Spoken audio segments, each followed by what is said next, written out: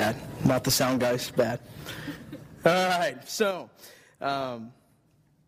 we are in the series on Biblical Manhood and Womanhood.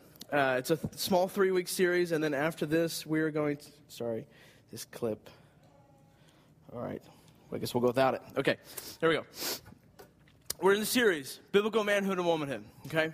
And we started last week kind of laying a foundation for what it means to be a biblical man and being a biblical lady. And what we did was, we said, what does Jesus have to say about biblical manhood and womanhood? And we look at what Jesus says, let's go back to Genesis 1 and Genesis 2 and Genesis 3 to see what biblical manhood and womanhood looked like when God created it. When God originally created Adam and Eve, how did he create man? How did he create woman? How did he create them to live together? What roles did he create them to carry out? And we said, we said that it's not what our culture that defines what a man is. It's not cultural stereotypes. It's not cultural conditioning. But instead, it is, what does God's word have to say to us about being a man and about being a woman? And before we get going, what I want you to do, I want you to notice, or you'll probably notice today, that we're not going to open too many texts today. And part of that, because I want you to see last week and this week is kind of a continuation of Sermon 1, if you will. So Genesis 1, Genesis 2, Genesis 3 is our background. It's our foundation for where we're getting this information from. So just in case it feels a little awkward, a little different than typical, that's why. So in this series on biblical manhood, and I talked about already how our culture's confused. This confusion in our culture leads to confusion in the workplace. Like, how do we as men and women relate to each other in the workplace, at work, in the marketplace, in home, in the church? And I want you to understand that we live in a time where there's been great gains for ladies. There's been great gains for women. The freedom that women have in our culture, anyways, is probably better than most cultures of all time. I'm sure you can find a select group here or there where it's quite different. But when in a male-dominating society, our culture, it's a good time, I think, in general speaking, to be a lady. And because oftentimes in most cultures, it's typically the women that suffer from the male domination. That's typically the way it goes. But we live in a culture that treats women so much better than most cultures in history. At the same time, though, it's interesting because history can kind of swing a pendulum, right? Can kind of swing and right now I think the pendulum is all the way on the other side, at least in American culture, that says there is no differences between men and women. And it's interesting because in cultures, as cultures correct themselves, obviously this is by God's grace, but as correction happens, oftentimes other errors tend to come up. And so as our culture has corrected, again by God's grace, has corrected this idea and this treatment of ladies and females, it's kind of gone to the extreme where now our culture says that there is no difference between men and women. And I think they even go beyond that and are encouraging men to act more like women and encouraging women to act more like men. And we see that. We see that all around. It's just very subtle, though. Not typically does anyone get on TV and say, hey, all you women need to start acting like men. We don't, maybe someone's stupid enough to say it, but typically it's more subtle stuff. I want you to act more like a man. Why don't you get in touch with your feminine side? That's what men are told. Get in touch with your feminine side. But like I said, in the midst of this confusion, we have to go back to Genesis. What does God say about Genesis? And we saw it last week that men and women are equal according to God's word, but men and women have different roles. They're made differently. We're made distinctly men and distinctly women. And we saw that God has called the man to be the primary leader in the household. Doesn't mean he calls all the shots. It doesn't mean he rules like a dictator. But God has designed him to be the primary leader in the relationship. And then you see this portrayed in the Old Testament and New Testament. And then we see this climax, I believe, with the person of Christ. and Christ being the manliest man who ever walked the planet. And we see that in Christ. But you know what's interesting is typically in our culture, when we think of manhood, the image is not Jesus. Think about this for a moment. When you think of a man, what is the first picture that comes to mind? All right? If you're a little bit older, maybe Arnold Schwarzenegger. Or not Arnold Schwarzenegger. I'm sorry, Hulk Hogan. That's what I meant to say. Hulk Hogan, roar, like he ripped his shirt. Like that's a man. Today, I don't know what the picture, you would think of maybe Homer Simpson or something like that when you think of a man. But the person we don't think of, we don't typically think of Christ. And what's the pictures? Yes, I'm going to poke fun here for just a second, but our typical paintings of Christ is some wimpy, thin, weak, frail-looking, Steve Jobs-looking dude with longer hair. That's who we think of when we think of, the picture of Jesus. I've got some of those pictures, My grandpa gave me one of them, and I just kind of keep it off to the side, And I think he has seen it, in the bottom of the shelf, the picture of Jesus. And he's got that real beautiful flowing hair, kind of like a men's hair commercial. Just beautiful. And that's Jesus. That's the picture we have of Jesus.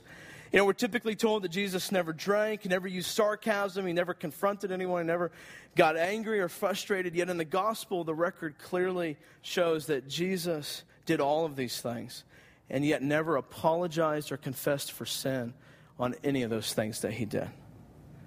You see, a manly man is a godly man.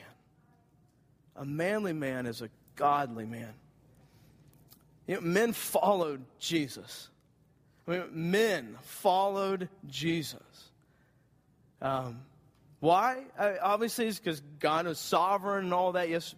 But part of it's because Jesus was a man. These fishermen, if the dude that we see in the pictures walked up to these fishermen and said, hey, why don't you come follow me? We'll go this way.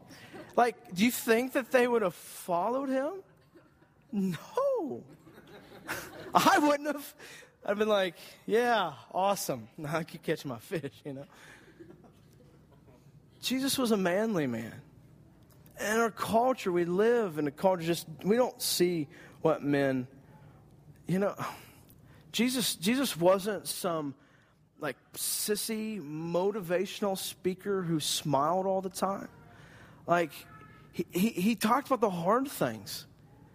He lived the hard life with them.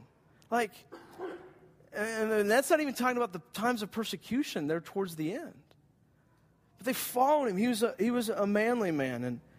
But that's not often the way we portray Jesus in the church. In the church, this is what we should expect. We should expect masculine, God-loving men leading God-loving homes and leading a God-loving church. But the question we ask often in church today is, where are all the men?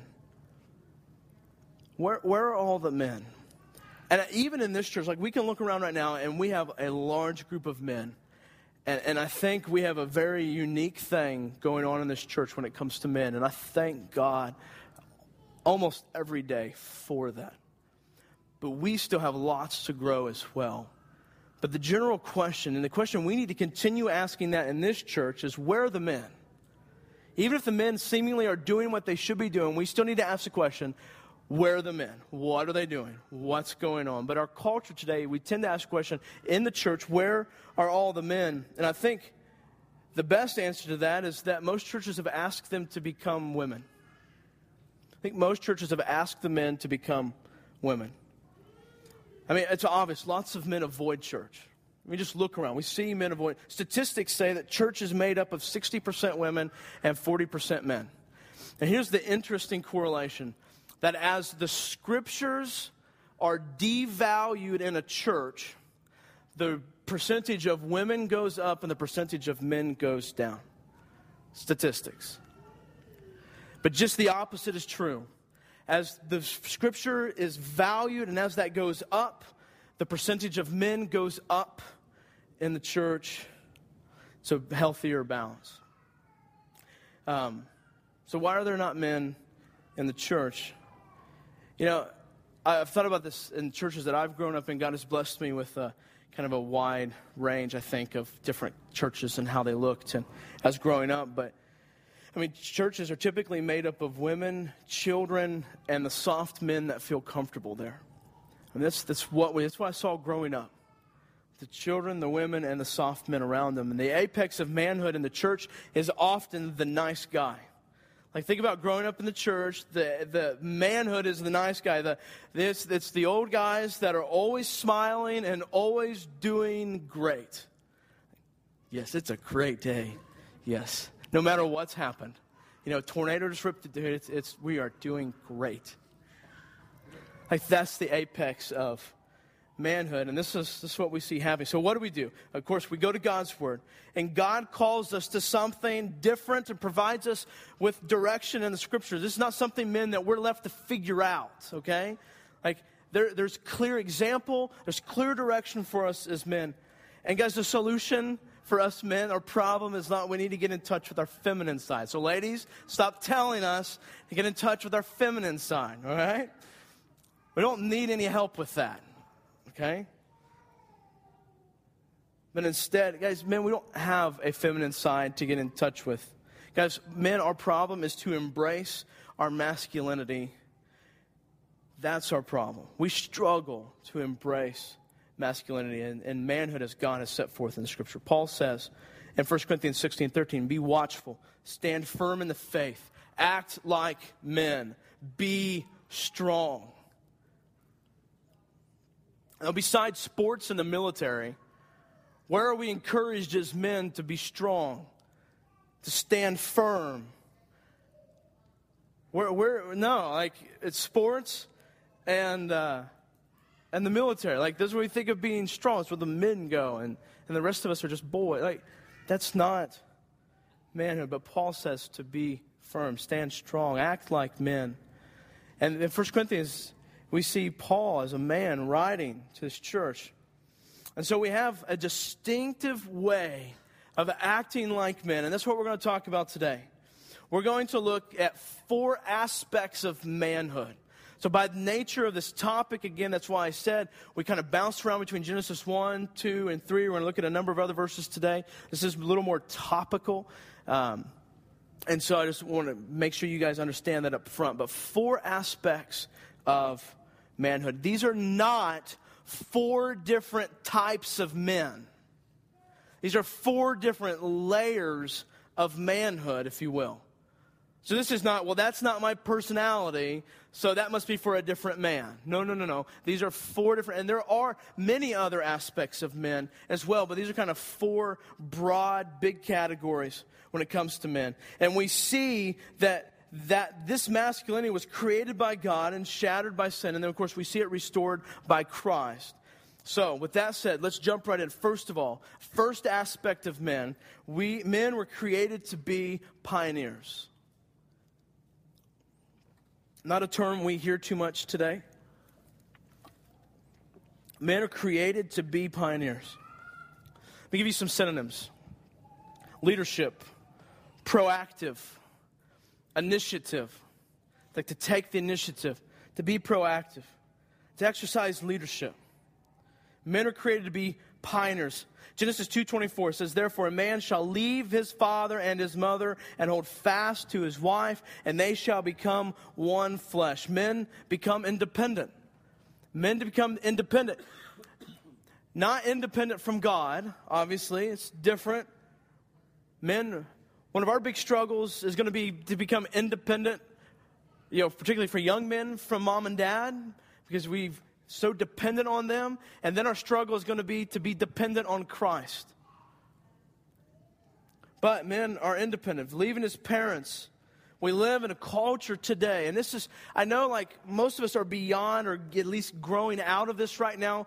But like for our kids and for other people as they have adult or young adults still living at home, we need to help. We need to know this to help them. And that is, like, we just live in a culture of like adolescence. Like, I don't even know when the age ends anymore. You know what I'm saying? Like, was it 27? 20, 28? I mean, still living at home. still mooching off mom and dad. Like, now if you're going to college, if you're getting on your feet, have you ever watched the movie Failure to Launch? All right, like, point taken, okay? All right. Now, again, we're in school. Those are different stories, all right? I know some of us are chuckling. But if we're, it's a matter of, is there a plan in place, okay? And are you manly enough to carry out that plan, right? So if I have no plan in place, that means your plan is to mooch off mom and dad the rest of your life. And that's not good. But if your plan is I'm going to finish college, and then within 6 months after that, my goal is to be in a career and then purchasing a house, whatever. Those are plans. Mom and dads, and if you're counseling other moms and dads, push them to do that. Push them to have a plan in place. That's good for your kids. They're going to have jobs with plans and deadlines, and no one's going to go, well, you don't have that report done today. Don't worry about it. It's okay. I'll just go to my boss and take all the heat for your mess up. Yeah, right. Okay? So have a plan in place. Anyways, we can move forward. Men are independent. Men become one with their wives. This is assuming that God has called you to marriage. Obviously, God does not call every man to marry. Singleness is a blessing. We're called to lead our wives. The term pioneer really, I think, captures the call to men to lead. As we see, again, this is referring back to last week, and you go back and read Genesis 1, 2, and 3, but male and female are God's royalty, and we were created to rule the earth, to have dominion over the earth. So we're both called to lead. But we see man, in that instance, being the pioneer in the relationship, being the one who takes the initiative. He's the one that named the animals. He's the one that God came to. He's the one that takes the initiative in the relationship. He is the one that works the ground and categorizes the beasts. He's the one that names woman and names her. This is the man being the pioneer. But common complaints that we hear today is, I wish he would lead. I wish my husband would just make a decision. I wish he would be the man he ought to be. Now, ladies, don't shake your head in agreement, okay? But just, Greg, stop. You asked for that one. All right. So, this is our common complaint, right? Not mine. Ladies' common complaint is what I just wish he would lead. And I want to be specific here, okay? The call to lead isn't the call to make every decision. But men, it's the call to take the initiative, to lead out. That doesn't mean that you have to make the final decision. It does mean the buck stops with you as the leader. But what it does mean is that you have to be the one to say, hey, let's move forward in making a decision. You have to take that initiative. That God's called us to. God's created us to do that. And it doesn't matter what personality you have. You can do that. Whether you have a bold personality or a quiet, passive personality, you can still say, hey, honey, let's make a decision about this. And I see this and this. What do you see? You see that and you see this. Okay. Well, what do you think about this? Someone with a passive personality can do that. And it can be beautiful. God has made some men more passive and some ladies more aggressive, but they tend to marry each other, and that can be a beautiful situation. And I don't have time to talk about how all that we can work through. We can talk through all that during Bible study this week. But this is not personality specific, I guess is the main point that I want to say to you. It is the way God's created us to be. The picture we have from Scripture is that this man is given a responsibility. He humbly receives a responsibility from God, and he moves forward. He takes the initiative to move forward. So, common excuses. Again, I don't have that personality. My wife does. Remember, we're not saying that you have to be the one that calls all the shots. That's not what being a pioneer, that's not what being a leader means. Do you understand that? Both ladies and men, that's not what being the leader of the church means. It doesn't mean I make all the decisions. It just means I make sure all the decisions get made that need to get made. And I make sure that the right ones get made, at least within my ability. It doesn't mean I make all the decisions. But in fact, I have found, like, I used to be very much like a controlling kind of person. You would never guess that.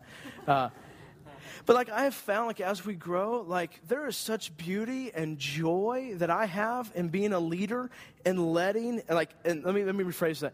Being a leader and leading other people to make good decisions. Like, I have, like, honestly, I have more joy in doing that than I do of making the decision myself. It's so much more fun.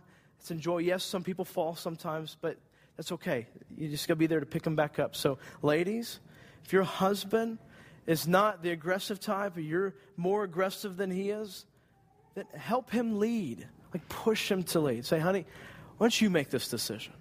Why don't you help us make this decision? And then men, stop being a pansy and just do it. Like, step up. Take the initiative. I'm trying to be nice. All right, moving forward.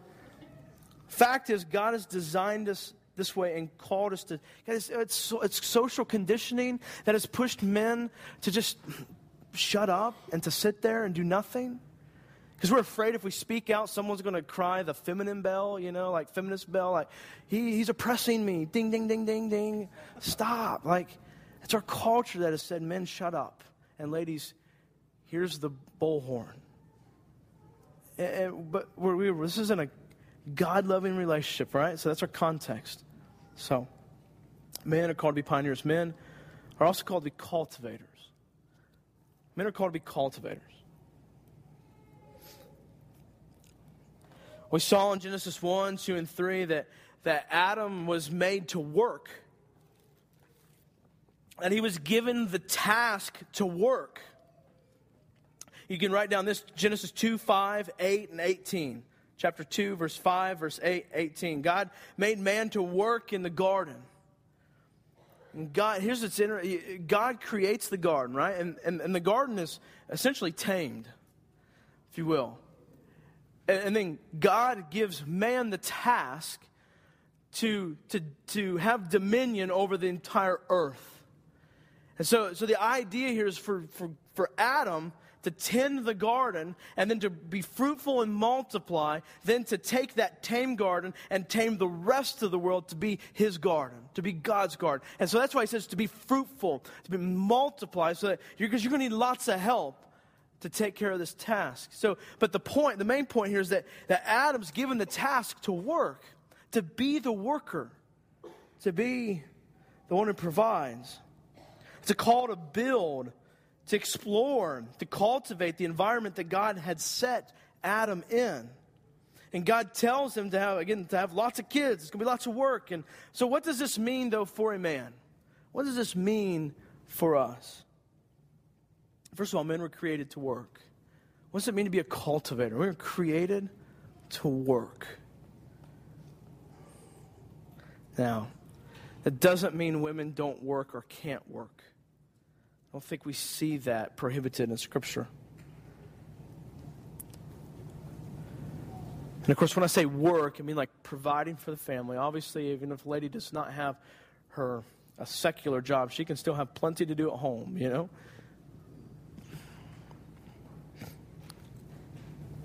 It doesn't mean women don't work. It just means the distinctive characteristic of biblical masculinity is for the man to work. So the way God designed it, this is pre-fall, right? God gave that plan, that task to the man, not to the woman. We see this importance of this underlined in the New Testament, 2 Corinthians 3:10. For even when we were with you, we would give you this command. If anyone is not willing to work, let him not eat. Wow. This doesn't mean if a man, now hear me clearly, is temporarily out of work.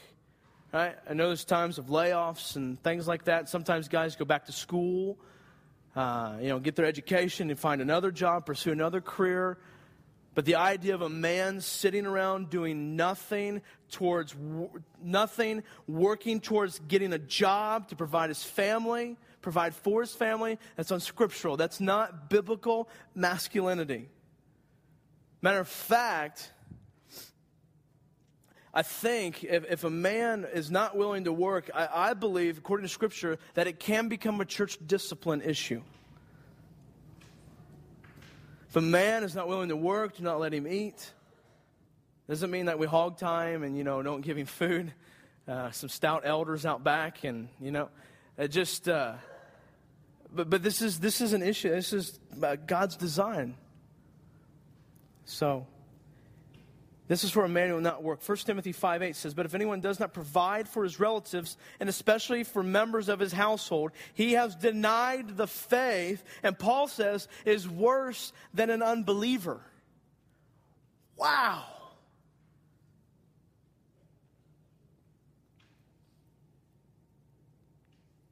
If you're real cute male, you'll say, "Well, I just manage my wife as she works." Yeah, it doesn't work either. This is the word regarding work for men. It's not optional.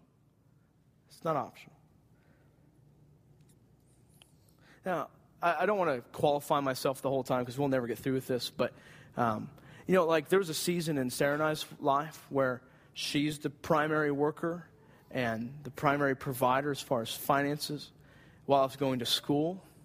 While I was attending seminary particularly, and I don't think there's anything wrong with that, because the goal and the plan is not for her to be the provider always. And the goal is still not for her to work 4 days a week. Eventually, our plan is for Sarah to work maybe 3 days, and then eventually maybe 2 days work a week. And her desire is to at least work a day or two a week, but we're going to need her to be home to manage the house as our family grows. We really need her there now. But it's just financially we can't be there right now. And but my point is I think there's some exceptions. I don't think, Scripture's not trying to be legal. We're not trying to be legalistic here. But it's saying that just like the general responsibility to lead falls on the man, the general responsibility to provide for his family is the man's. Men were created next to make things and then cultivate them. This is what we see in the garden. We see Adam there to make things and cultivate them. And just think about this as men. Think about a man, like a guy with his car, right? Like you like to do things to it. Like any men like to work on their cars. All right, I like to work on my car, just not when it's because it's broken. Okay, I like to work like I put a nice truck bed cover on my truck this past week. That's awesome. That was fun and enjoyable. Modifying it. Now, if you're talking about, something broke and that's just not fun. That's like labor, but you know what I'm saying? When it comes to our car, we want to fix them up. But what about, I hear this all the time, particularly from our young men in the church. I want to buy a house because I want to redo the floors and I want to do the yard and I want to paint, and I'm going, yeah, you will. For a few months, and then it's not fun anymore. Yeah, there's always something to do. So you can come help me. Those of you who don't have houses yet to work on. I'm just kidding. But let me say another thing. You got to have money to do all that as well. It's kind of been a blessing. God has kind of rearranged some of Sarah and I's finances, and so these big dreams of remodeling the kitchen and things like that have been put on major hold.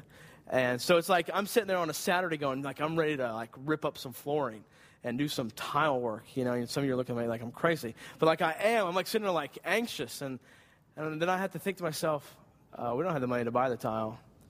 Oh, well, all right. I'll go find something else to do. Some other project, that maybe only costs a couple bucks that I can do, That knob needs fixed. Yes, I'll go fix the knob. All right. So, why? Because God has made men to be this way. This is part of who we are. We're cultivators. It doesn't mean you have to love putting down tile and grouting, okay? That's not what I'm saying. But you want to take care of and cultivate the things that God's given you. Provide for those things. All right. Men are also called to nurture and cultivate their marriages. Again, we can look at 100 proof texts for this, but as if you're a godly man, cultivates their marriages and their family life. As I want to encourage you as men to pour love, passion, nurture, and encouragement into your wife. You will find very few things that will bring you more joy than pouring love and cultivating your wife and your children and then watching them grow. There are very few things, much more, if anything, more joy than that. Nurture our kids. We're also called men to nurture ourselves. The gifts that God's given us, our body, our mind, our skills, our life experiences, that God's called us to nurture and cultivate these things as men.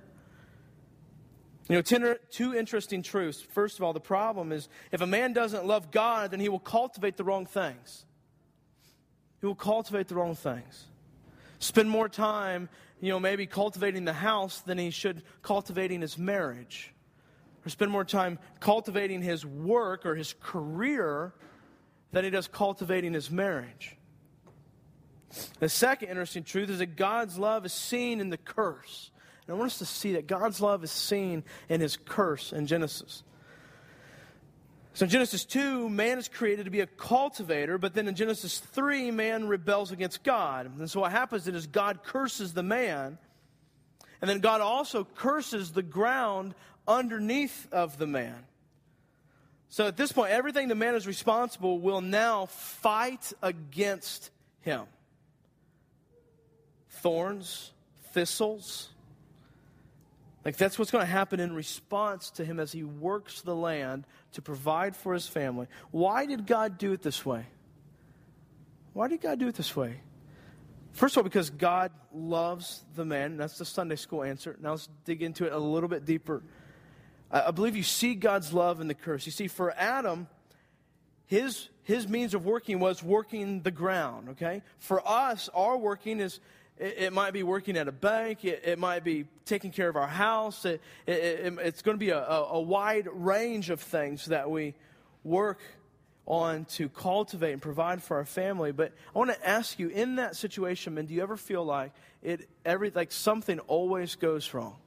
Whether it's in your job, to your house. Like last week, a couple weeks ago, I was itching for a project in my house, something to do. And I got them squeaky floorboards, man. Them drive me nuts, especially right outside Chapman's room. You walk by, and afraid it's going to squeak, and then the kid's going to wake up, and then if you don't have kids, at that point, it's like hell, okay? You don't want to wake up the baby, because, and eventually we're going to have two, so I'm going to fix these boards, okay? So I go research it and find this little, thing that you drill down and actually sinks and snaps the screw off part of the way through down, part of the way below the board, and then you're supposed to put wood filler on top of it. It's just supposed to be invisible, right? You can see lots of wood filler on my floor. It doesn't look good at all. I'm like, no, this is terrible. And so now, as a cultivator, I got to go back and fix those stupid putty holes. But now it's work because I don't want to do it because now I have to fix it. It was fun before. So, did you ever feel like your job just works against you? Guys, I really believe that God has cursed your ground that we workmen to remind us of him. You ask, how so? How does his curse of the ground remind us of him? It's because I believe it reminds us, guys, of what we do to God. As he's working and we're working against him, it's just like us working the ground. So guys, that's why we're supposed to work. It's to remind us of our relationship with God and how we constantly work against him. And him's cultivating us, and we're like that screw that won't go in, and he's going, I'm going to hit you harder next time, And we're going, sorry, a little bitter about the screws. And so but it's to remind us, man. So men, when we don't work, when we're not cultivating, we're not being reminded of our relationship with God. Therefore, our sanctification suffers because we're not working, because we're not cultivating. We're supposed to be cultivators. We see his love in the curse. For example, our son, Chapman, right now, he's going to hurt me one of these days. For talking about him so much in sermons, but he can't right now, so we'll use it. So he trying to teach him not to whine, Right? He just wants to whine right now. I want mom. Except he doesn't say, ah! And, seriously, as I was preaching through and studying this, I'm going, that's part of where I'm supposed to cultivate my son, I'm supposed to work this. And it just reminded me, I do the same thing to God. I do the same thing to God. He says we do something, and I go, ah! I don't want to do it. And he's going, dude, you're acting just like your son, and he's 26 years younger than you. Whatever it is, 25, whatever. He's a lot younger than you, and you whine just like him. Guys, this cultivating. Guys, cultivating and our call to work is a source of sanctification. And not just because the stuff can be stubborn, but it reminds us of how we act to God. So we're created to be pioneers, created to cultivate. Men were also created to battle. Men were created to battle. Men are called to be warriors. So Genesis 2, God creates the man, puts the man in the garden, and then what happens? Satan comes and declares war on God and the woman. So first of all, men protect. Men protect. The intent. Now, this is why you got to go back to Genesis 2. I encourage you to do this week. Genesis 2, 1, 2, and 3. Is the intent was Eve at the tree. Satan declares war. Adam protects his wife. And what does Adam do? He stands by passively like a wimp. Men are called to battle, to protect. So what happens is God curses the serpent and makes a promise to Adam and Eve in Genesis 3. Genesis 3, to start at verse 14, it says, the Lord God said to the serpent, because you have done this, cursed are you above all livestock and above all beasts in the field, and on your belly you shall go, and dust you shall eat all the days of your life. I will put enmity between you and the woman, and between your offspring and her offspring. He shall bruise your head, and you shall bruise his heel. So the curse is between Eve and Satan. It's between the seeds. It's through her descendants that this war will be waged. And then there will one day come that person who will bruise his head. It's Christ. He will deliver the deadly blow. When Christ comes, he dethrones Satan. Obviously, the presence of sin is still here, but the power of sin over our lives has been broken. And one day, guys, this is you read Revelations. You want to talk about a wimpy hair model? All right, one day he will come as a warrior, and victory then will be very clear whose it is. What else do men do as battle? Men carry out God's plan. We talked about searching for God's will a few weeks ago, right? What is God's will for my life? Men, God's will for you is to carry out God's plan as a part of His kingdom. That's His will. Now just figure out how that looks practically, and you're good to go. It's part of God carrying God's plan. Genesis 1:28. And God blessed them, and God said to them, be fruitful, multiply, and fill the earth, and subdue it. Have dominion over the fish and the sea, and over the birds of the heavens, and over everything that moves on the earth. And later we are informed that He is working through us, though. Later we're informed that God is working through us to carry this out. But we see that Adam is given God's plan, and he carries this plan out. Obviously, he doesn't do a very good job, and same thing for us. We do the same thing. But Christ, we see as a warrior. I want to read you Matthew chapter 10, verse 34 says, do not think that I've come to bring peace to the earth. I've not come to bring peace, but a sword. Now, there's a lot more to this text, okay, that we don't have time to dive into. But the fact is, Christ is a warrior. He's a godly man. And so, but before we move forward, I just want to say, we put soft, tender compassion up against being a warrior. And the fact is, we see them both in Christ. Okay? So I just want to say that before we move much forward. But we see them both in Christ. I want to say, how many of your boys like swords? Chapman's starting to like swords, guns, right? Violence. I like teaching Chapman, trying to teach him how to roar right now, like as a lion. We watched Lion King, and I'm like, yeah, that's cool. No, and like trying to roar. What's cool is he'll go up he's got little animal magnets up on the fridge, and I go roar, and he'll go roar, and then he'll run into and get it on the fridge, and he'll grab the lion, and he'll bring it out to me. And then, just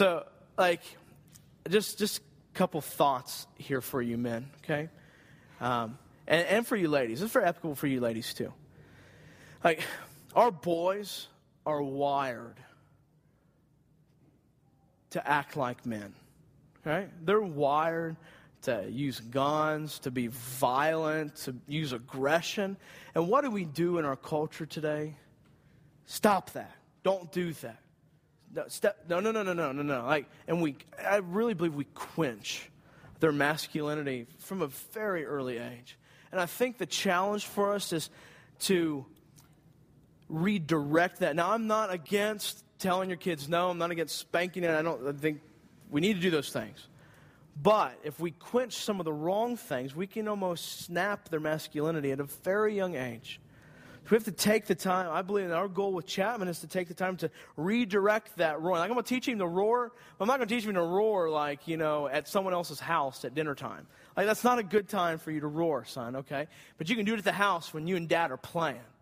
A preacher friend of mine was talking about a similar thing.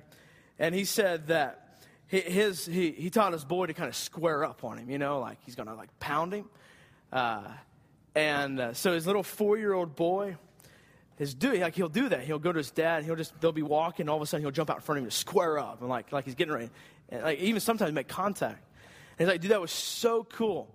Until he did that to some old lady at Walmart. And he's like, that's all we need is 4-year-old son kills an 80-year-old woman. So he's like, but the challenge is not to say, son, don't do that. But, hey, son, there's a proper place for you to live out your God-given masculinity. This is a place to do that. Exodus 15:3 says, the Lord is a man of war. The Lord is his name. I want to read you a quote by a guy named Mark Gazzone. He's talking about the church and why men are not there. He said, the church lost me and my male friends because it seemed too tame. We wanted to prove our manhood, and the church gave us no opportunity other than asking us to memorize Bible verses and sing tenor or bass. It offered no challenge other than wearing a coat and tie on a hot summer day. Amen. It asked for no sacrifice. We left the church because it seemed so soft. Because if a man doesn't know how to fight and what to fight for, he will battle against the wrong thing. So, men are created to battle. Lastly, men are created to be sages. To be sages. And you're going, what is that word? Sages. Men of wisdom. Wisdom. Knowledge. This one is very foreign to our culture today. As men are called to be teachable, studious, thoughtful, and grow in intellectual virtue. Men, guys, we are called to this. But what is our culture? What's the prototype of man in our culture today? Like, what do we see on TV? The incompetent idiot. Yeah, Homer. Like, we see Homer. We see Tim Allen on Home Improvement and his new show. And King of Queens, Family Guy. Yeah. But here's us. We like to laugh at the incompetent idiot, right? Like, we say, I agree. I think it's funny. But that's our prototype for our culture. That's what we're pushing. And and some guys just embrace that. Well, I'll just be the incompetent idiot. At least I get attention. But instead, guys, we need to teach boys how to set aside childish thinking. We don't have that in our culture. Like, our boys just want to be stupid. They just want to play video games all day. You only learn so much there, right? Your fingers only do so much, right? Like, grow in intellectual knowledge. No wonder we don't want to study God's word. Men don't want to learn anything. They just, anyway, okay. I don't want to stick to the text. All right. So, set aside childish thinking. Boys in the church, some of you men have never cultivated godly wisdom. Talking about cultivating ourselves, men. We have to cultivate godly wisdom. That doesn't come naturally, all right? Intellectual knowledge doesn't come naturally, men. We have to cultivate that.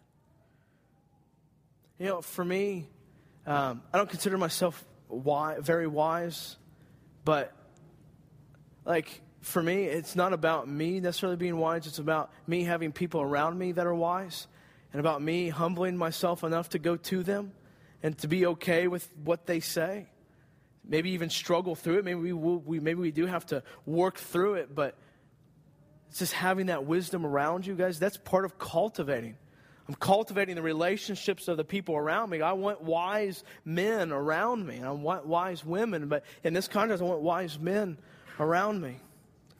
Guys, men, we need to see the beauty of seeing an idea, taking an idea and working through it, and the beauty of seeing it worked out, like whether it's something we're struggling with or something we don't understand, but taking the time intellectually to work through it and to come out on the finished side. But what happens often in this church, this is what I was talking about earlier, we set this battling aspect of masculinity and the intellectual and the wisdom side against each other.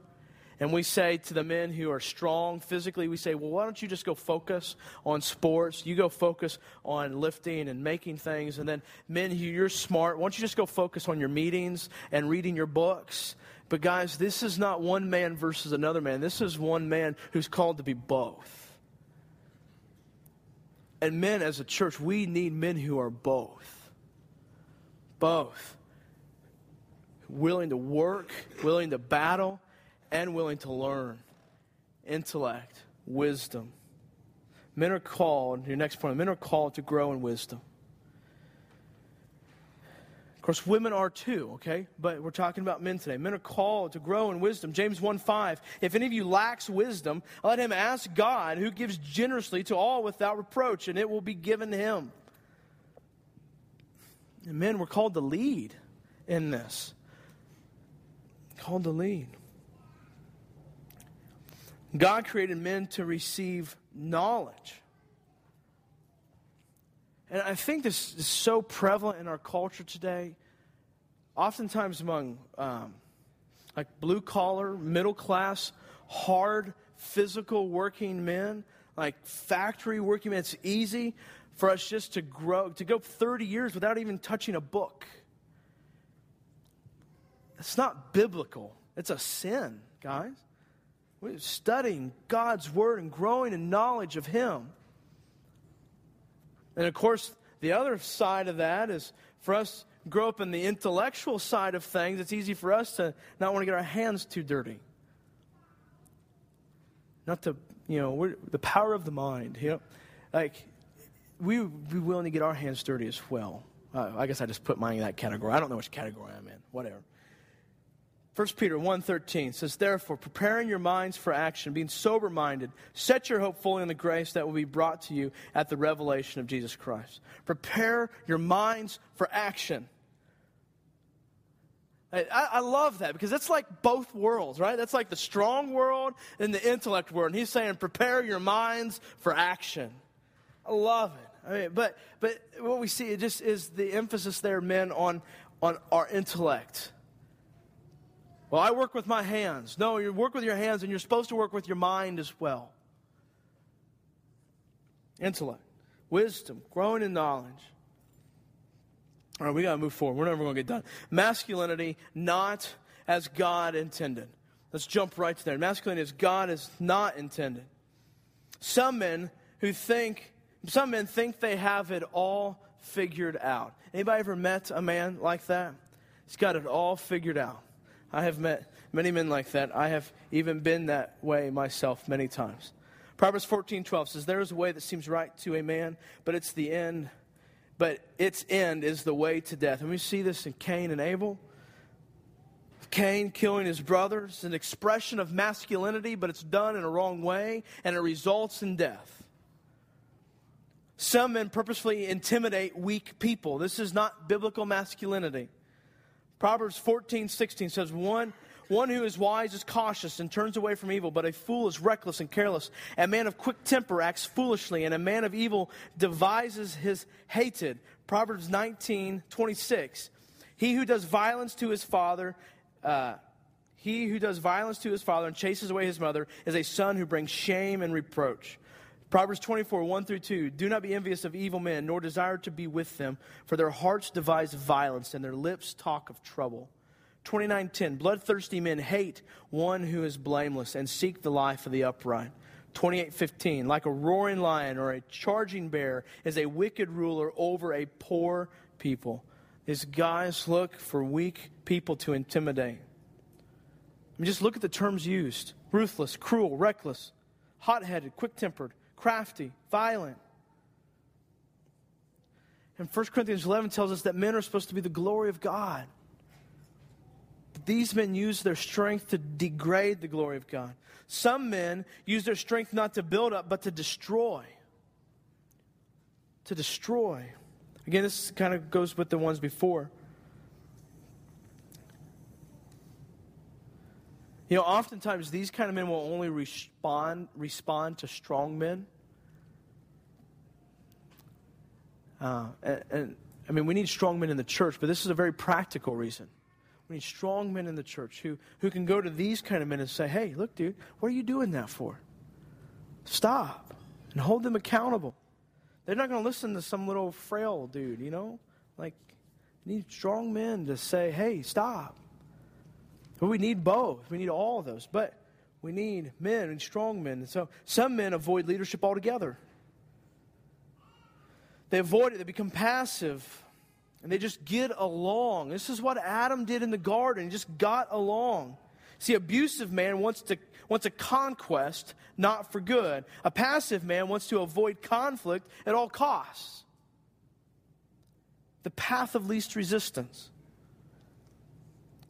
This man is always thinking shortcuts.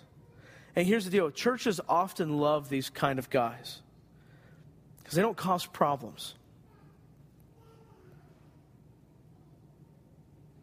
Instead, we need masculine leaders in the church who are willing to speak the truth in love, even when it hurts, even if it might be offensive. Proverbs 3:27 tells us, do not withhold good from those to whom it is due when it is in your power to do it. Man, if that isn't a charge to repent right there, I don't know what is. If you can help it, help. If you can do something, do something. Be proactive. The passive man wants to avoid hardships and struggles. Guys, this life is laced with hardships and struggles. So what happens is the passive man, like a hermit crab, just kind of goes back in his shell. He's going to peek his head out when everything looks good. And then as soon as struggle comes, he's just going to pull right back in his shell. Another way men avoid masculinity, some men do it because they're just lazy. Proverbs 12:24 says, the hand of the diligent will rule, while the slothful will be put to forced labor. Man, we're called to work 6 days a week and rest one. 6 days a week and rest one. Bunch of lazy men. We're created to work. Life is hard, and we have to work hard. Well, I just need my. I just want to rest. No, look. Work, okay? Just we had a fun conversation in our men's group last week, and I told him, I said, guys, when you have a task to get done, it should just do it. Like, be a man of integrity and do it. Like, we're called to work. Okay? Just do it. Proverbs 12, I just read that one. Some men avoid masculinity by talking all the time. Proverbs 14:23 says, in all toil there is profit, but mere talk tends only to poverty. Love it. So what we see a lot in the cultural church around us is a bunch of men who just talk all the time and don't do much at all. You ever met that guy? Well, I'm going to do this, and I'm going to do this, and he always blah, blah, blah, blah, blah, blah, blah, but then nothing ever happens. You meet him a year later, and I'm still praying about it. I bet you are. Well, you're praying about it, I'm going to do it. The man who talks and leads to slavery is what it leads to. Some avoid masculinity by eating, drinking, and passing out. I'm not going to dive on this one too much, but Proverbs 23:20-21 says, "Be not among drunkards or among gluttonous eaters of meat, for the drunkard and the glutton will come to poverty, and slumber will clothe them with rags." You know what we typically call that? We call this college. All right? All right, we're going to move on from that one. Some men abandon their masculinity just to get away.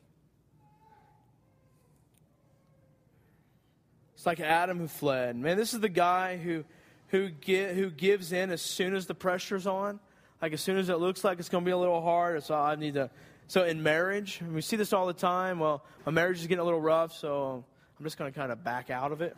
Church is getting a little hard, so I'm just going to back out of this. As soon as stuff is difficult, they cave in.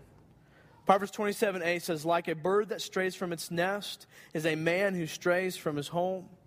When times get hard, we just move on. That's what a man is called to do. So, and finishing up here, what God wants for His church.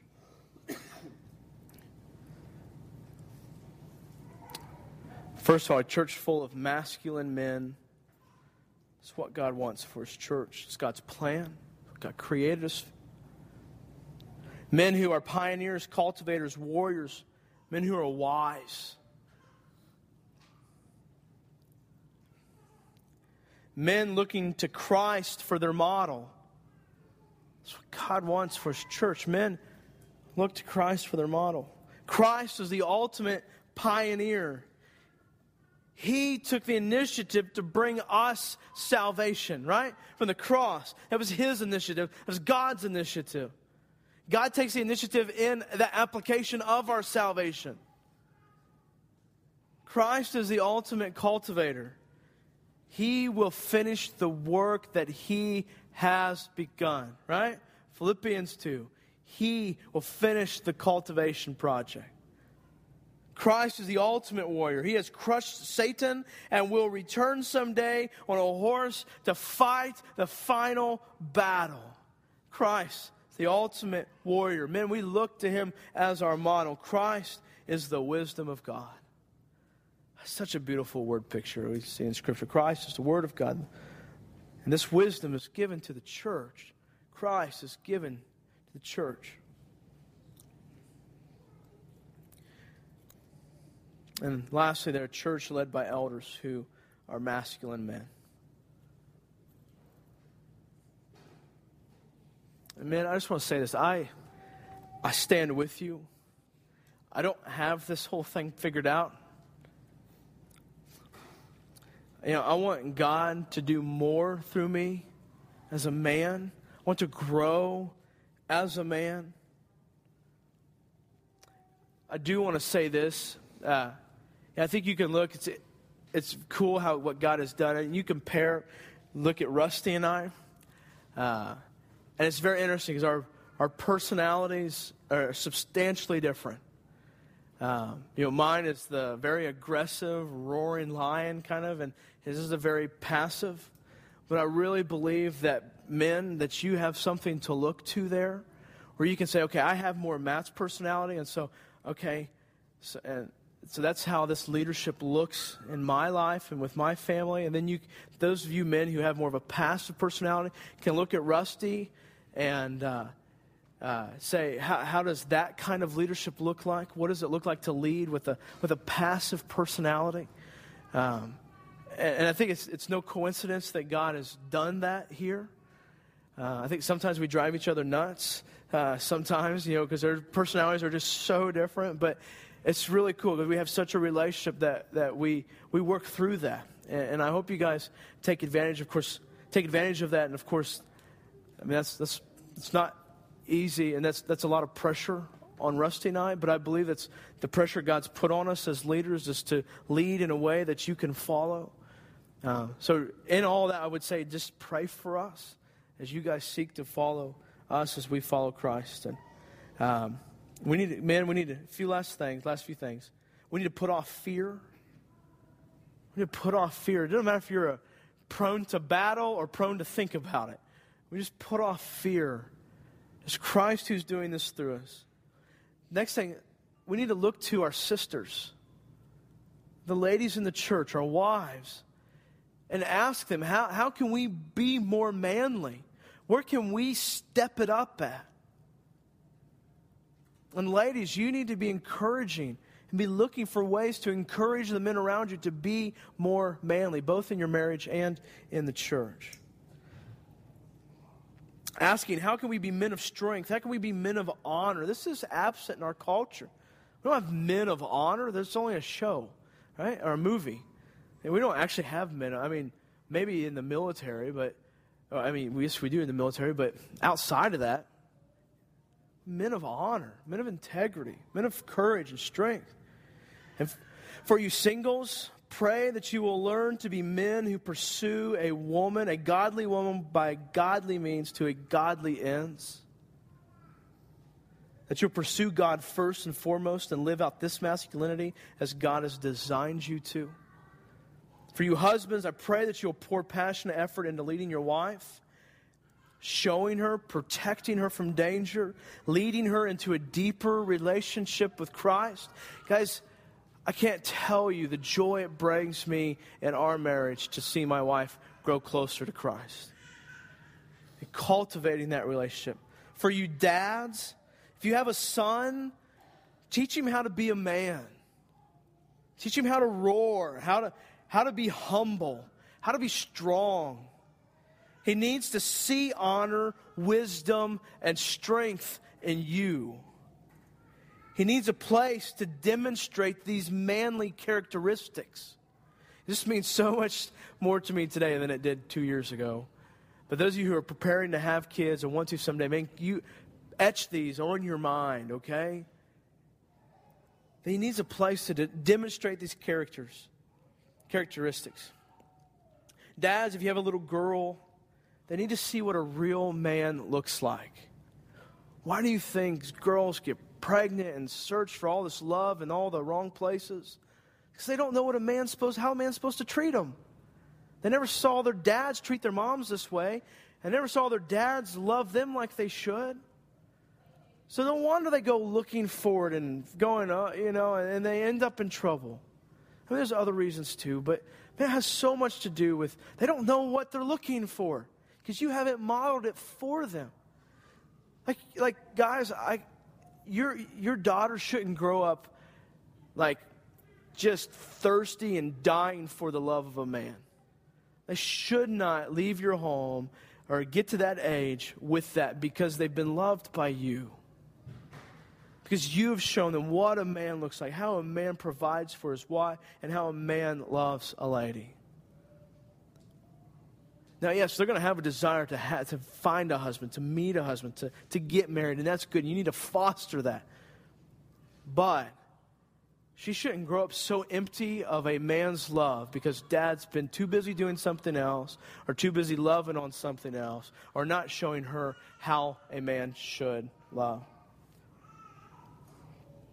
Your daughters need to know that daddy's going to protect them, to honor them, to treat them like a princess. They need to see sacrificial, courageous love in the home. This is our biblical mandate for us as men. The call is huge. But, man, it's how God has created us to be. And then sin shattered it, and then we see it restored in Christ.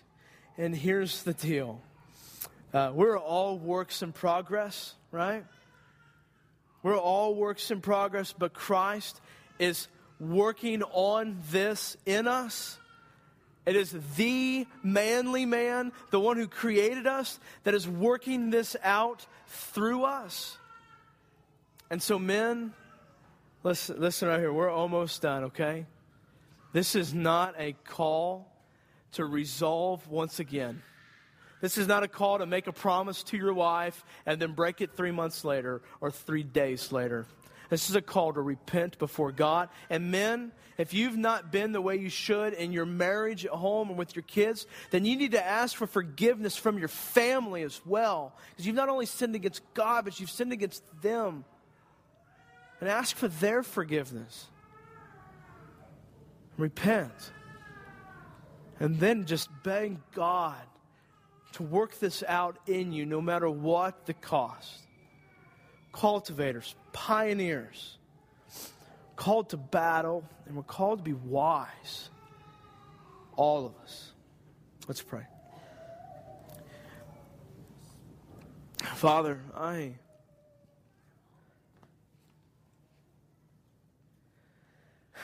just thank you so much. Father, we're going to sing this next song. And as the band comes forward, men, I know we're past time, but I just feel led. We need an opportunity to repent of our sins. That we don't leave this room so far away from the conviction that's in our hearts currently that we forget about it and we forget to repent. God, in these moments, I just ask you to show us as men where our hearts are lacking, where our actions are lacking. Father, where our marriages need to be changed, where the way we treat our kids needs to be changed. And Father, just give us the strength and the courage to move forward. Father, the courage to love you with our whole hearts, so that we can be cultivators of our lives and of our marriages, so that we can be pioneers, so that we can lead our kids to be the men that God's called them to be, and to be the ladies that God has created them to be. Father, just extend your grace to us today, and as we move forward, and during this time of worship. It's in your Son's name we pray. Amen.